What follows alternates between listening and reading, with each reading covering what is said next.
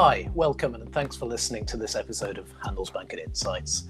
Today we're going to talk about one of the biggest challenges to reaching the UK government's 2050 net zero commitment, how we can decarbonise the country's diverse and ageing property stock. It's a complicated, multi-dimensional question, so I'm relieved for one to be joined by someone who can help me home in on the most important issues. James Vaccaro, Director of the Sustainability Strategy Consultancy Repattern.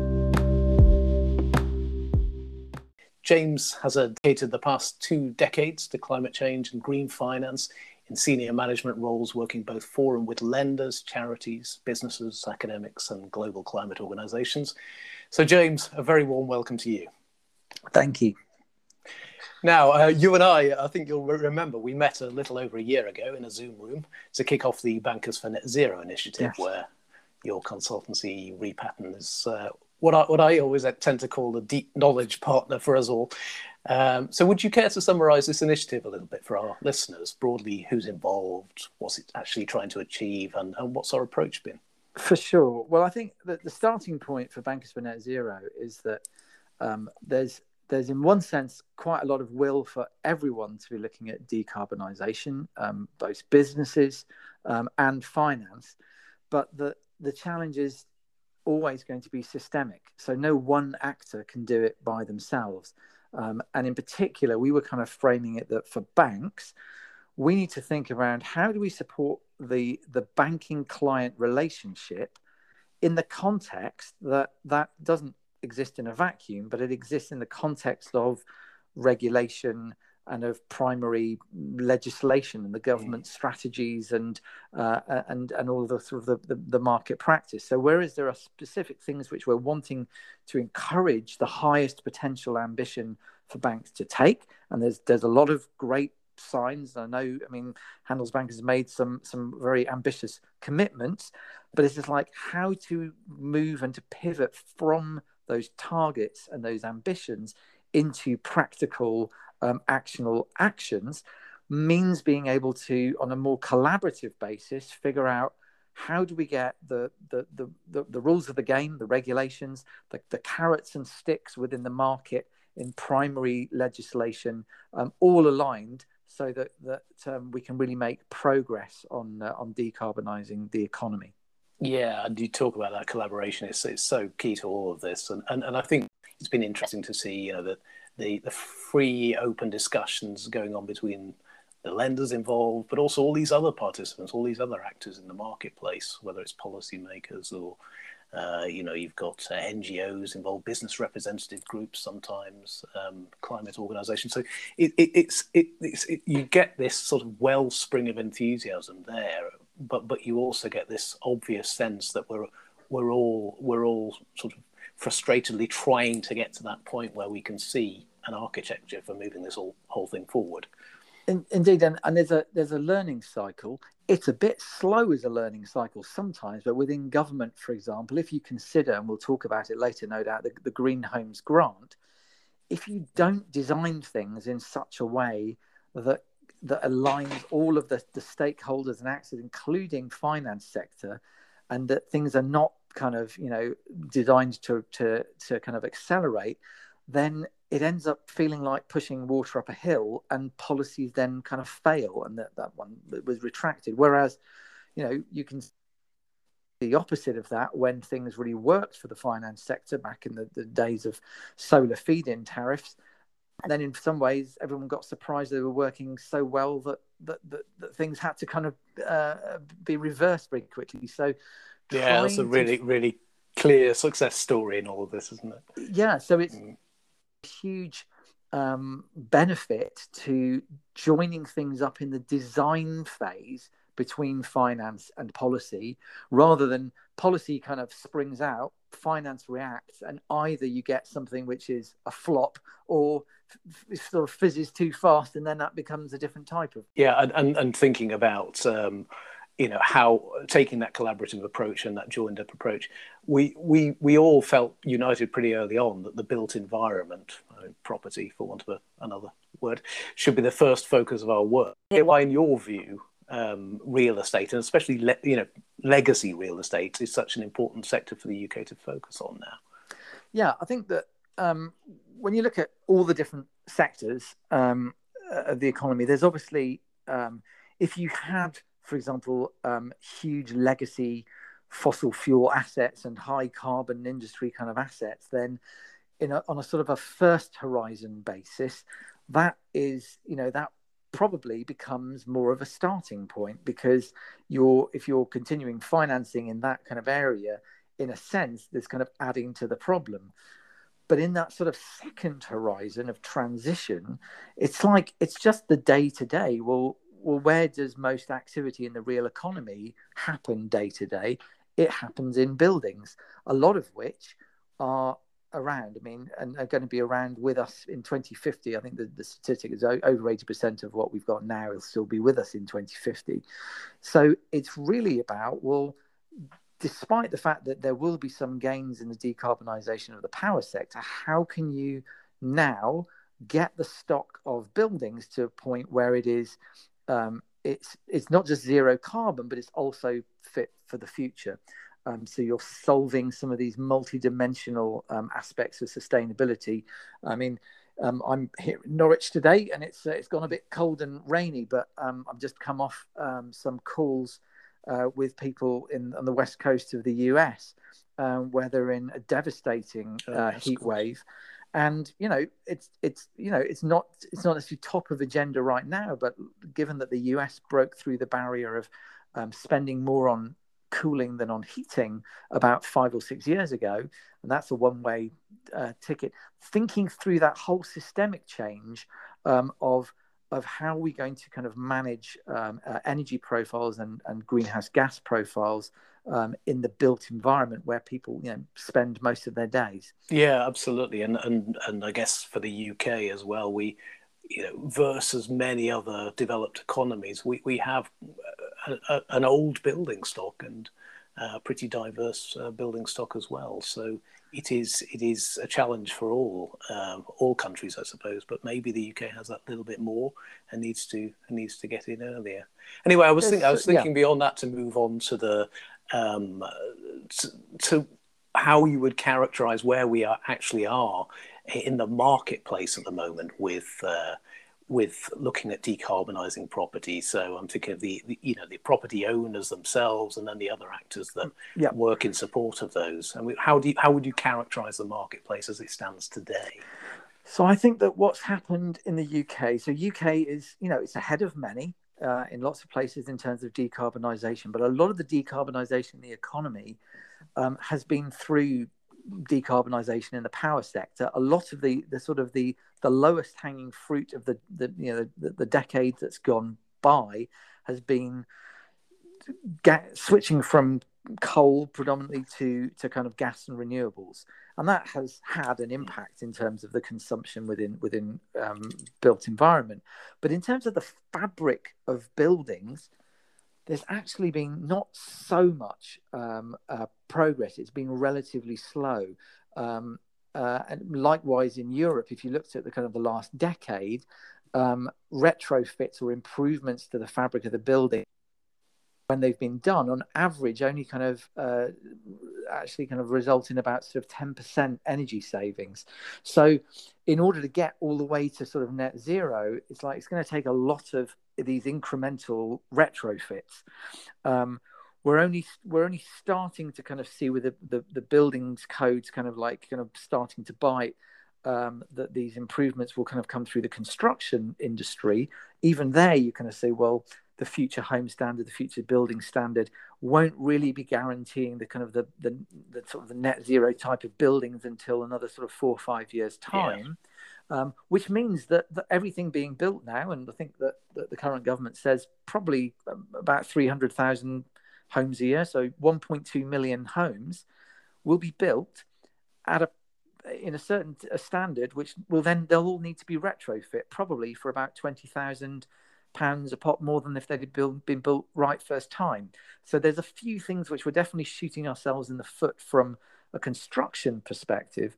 But as you say, because it's existing building stock, it's really about how do we get the depth So to pivot from incremental changes, switching to LEDs and putting a bit of lagging in the roof, to this really kind of deep systems that you can actually go all the way, having a property which is insulated enough to be able to kind of then switch heating systems to things like electric, whether it's air source or ground source heat pumps, and those kind of solutions which are going to be able to take out the fossil fuels and get all the way to net zero.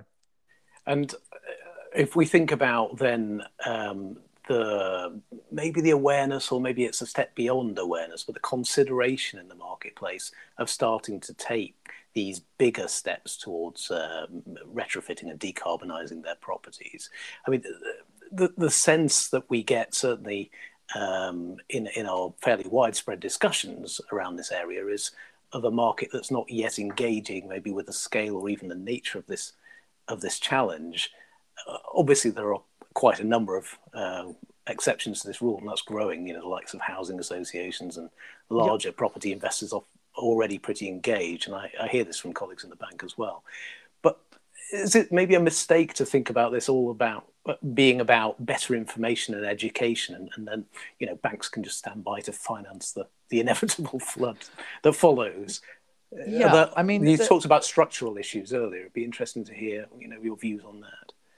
So I think if you were to segment the country into different communities, and not just local communities, but kind of communities of interest, there's a few little pockets where there's deep innovation, and there's some first movers, designing, zero carbon pods. There's very innovative approaches like Energiesprong, which does whole house retrofit for some of the social housing developers. There's a few kind of solution providers around there, but for most ordinary folk at the moment, whether they're householders or business property owners, it's quite mystifying. I mean, even if you get yourselves educated, to be able to kind of fit everything together is a really arduous journey with not particularly helpful signposting or kind of hand holding to be able to fit the bits together. I was talking to somebody about the current supply chain problems in getting an air source heat pump, and if you were to get an inquiry and you ring up somebody who does an air source heat pump, you're probably going to have a deep questionnaire which will probably frighten you off, because they don't have the time for any time wasters. They want to know that it would be feasible. And then you probably need to have such stringent standards on all the other bits of the fabric of the building that it feels like a big keep out sign. That's not exactly the kind of signal that you want to be giving to business property owners or homeowners in terms of encouragement to be able to take action. So I think that what probably we need to do is to think about, where are these things working? Where are the solutions? And how can we plant those seeds and grow those seeds? So how can we take some of these solutions and figure out what's going to drive the sort of the endogenous growth, the growth that's going to kind of get things to be a little bit more familiar, maybe within a neighborhood or within a certain sector of the economy, and be able to make that a little bit more commonplace, a little bit more standardized, a little bit less exotic, and then being able to kind of build from there. Fantastic. No, that makes a lot of sense. And then, I think I mentioned other structural issues, and our work in this area around retrofitting, I think, has pointed to a number of those, which ended up in a report summarising the issues that seem to be holding the retrofitting market back, and then making some recommendations. I wonder if you could talk through. I suppose you have to kind of do it in combination, don't you, really? Some of the issues that we're addressing through some of the recommendations that our report made. Sure. So, again, you're right to point out that, Britain has got quite a varied housing and building stock. It's an old country, and there's properties and designs which have kind of changed over the years. There's therefore certain approaches and solutions which kind of fit certain types of properties and not others. for many, and one of the things which we covered in the Bankers for Net Zero report that you were involved in was around a lot of modern properties, and they tend to be a little bit boxier in design perhaps, but they are potentially ripe for this energy leap. So this was the Energiesprong developed in the Netherlands for whole house retrofit, where you've got an entire fabric first strategy to encapsulate the house. So it's around cladding, it's every part of the structure, so that it's insulated to the point where you can actually install air source heat pumps and electrified heat to the point where you're not going to have a cold house. And you can go from something which might be an F or a G label house all the way up to something which is virtually zero carbon. And in particular, for the types of houses that works for the best, these kind of more modern properties, sort of a 1960s example, it's actually easier to be able to engineer cost savings in the value chain, because there's probably about 40% of the entire building stock which ultimately will work for this kind of system.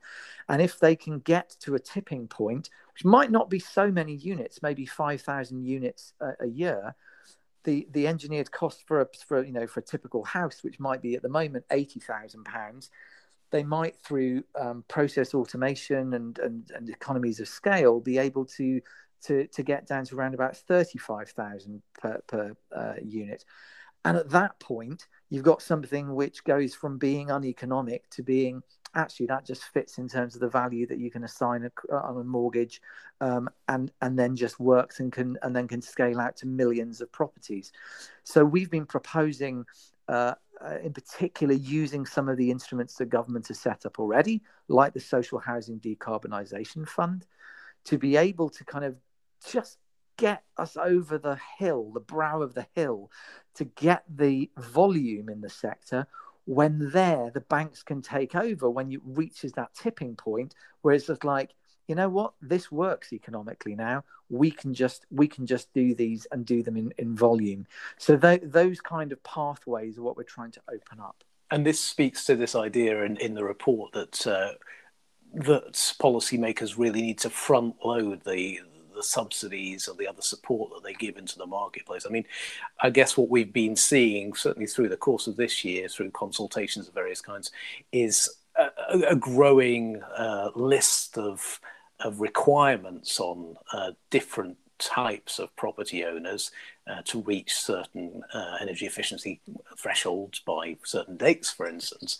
But we haven't yet really seen the sort of scale and perhaps, as I say, the front loading of the incentives that might be needed to overcome some of the sort of misalignments that I know we spoke to in the group. So yes, it might be that, you're making a very significant investment in deep retrofitting, but you're not actually planning to hold on to that asset for more than 5 years or 7 years or something like that. Or you're doing all the investing, but your tenant is actually going to get most of the reward from doing that. And while that's it's a good thing to do from a service perspective, it might not make the economic case for the owner there. Exactly. So I think this is where it gets into the policy, the delicacies of making policy. So firstly, if you're going to do some of this front loading, well, social is a really smart choice, because you've typically got long-term landlords. They already think in the long term. They're long-term owners. You've got the instant social benefit that they're passing on to their tenants, and it's improving their overall kind of the quality of their stock. So that would be a good place to start if you're going to be, using anything to, a specific sector to invest in. But you're absolutely right. The front loading is essential. In fact, if you looked back at the feed-in tariff example with solar, it was probably true that in the very first days, it was front loading. It was putting something at a price which is quite heavy in order to get things moving. It did get things moving, and there was an element where it's almost like it took everybody surprised, that it was like, oh, now we have to do this very deep cut, and it was all sort of panic in the market. What should have happened is that people should have recognised, well, no, I mean, once you start getting it going through, costs are going to start reducing, so we can take our foot off the gas a little bit, and if you've got something which is signals to the market and the market can plan for it, then it's not a shock, and people can kind of recognise, oh yeah, I can see what we're trying to do here, and you can make those plans in advance. So I think that there's a way which, from a treasury point of view, you can actually get quite good value for money, for an amount which is far less than they've put on the table at the moment for social housing decarbonisation. You could potentially get a solution which might give you something which could be applicable to maybe 40% of the building stock in the country. Won't do it all, and there'll be some older properties where you need to go maybe more step by step, and there are other solutions for step by step approaches. But we've got to grab those opportunities now. And in particular, I think from a bank's perspective, the closer that banks can be to this kind of wave, if there are certain kind of moves by the government to kind of lean into this, to get familiar so that the baton can be handed on when it is ready to be commercially financed on a pure basis without the government support, and then the banks who are most familiar with it can be quickest out of the blocks. And I think that's something which I think for you and your colleagues, I think could be really interesting to kind of grapple with. No, I think that's a really good observation, and actually you also speak to the ability for market actors to plan. And I suppose the other thing, which is maybe too obvious even to mention, is just having a sight of how government intends that policy should develop over the long term, so that those in the marketplace who are wavering over whether to start to prioritize this can see the requirements coming down the line, can maybe even see some of the shape of the sort of incentives and when they will be tapered down over time as well. So this seems like a really important year to lay out the tracks and let people actually see what they can expect and start to take more long-term investment decisions in this area. Anyway, I won't keep on too much on that, but yeah. I was just going to say finally, one question I always have to ask, I think, but as we're passing the halfway point of what must be a milestone year for climate finance, how do you feel personally about the prospects of driving effective economy-wide action towards the Paris 1.5 degree target, or at least here in the UK? Are you optimistic or pessimistic overall? I think that there's no question that there's momentum. There's no question that that people are asking themselves serious questions, that they're making genuine attempts now to understand what it is they should be doing, and to start putting plans into action. I think that the difficulty is how to on the one hand, be encouraging for the action which is being taken without being too critical, but recognizing that it isn't yet commensurate with what science requires. There was this report out just a few days ago from the Climate Change Committee saying that, well, the government's got these, it's got these quite ambitious targets out there which are published. Unfortunately, its policies don't represent anywhere near the reality in terms of being able to meet the carbon budgets that it's set for itself. And it's just like, well, that's quite difficult then. And so when you unpick things from how can you, for example, in a UK context, as a bank in the UK, set these targets when the government's own kind of science advisors sort of say those policies won't get you there. So if they won't get the economy there, how can the bank then get there? Indeed, so I find the optimist in me saying, so therefore, we logically we should watch this space and we must see those kind of policies coming in train. Let's hope that's the case at least. It's really interesting to hear your thoughts on that, James, and I know it's a particularly busy time for you. It's good to be in demand, of course. So thanks again for joining me in conversation and sharing those insights. Very welcome. Thanks very much.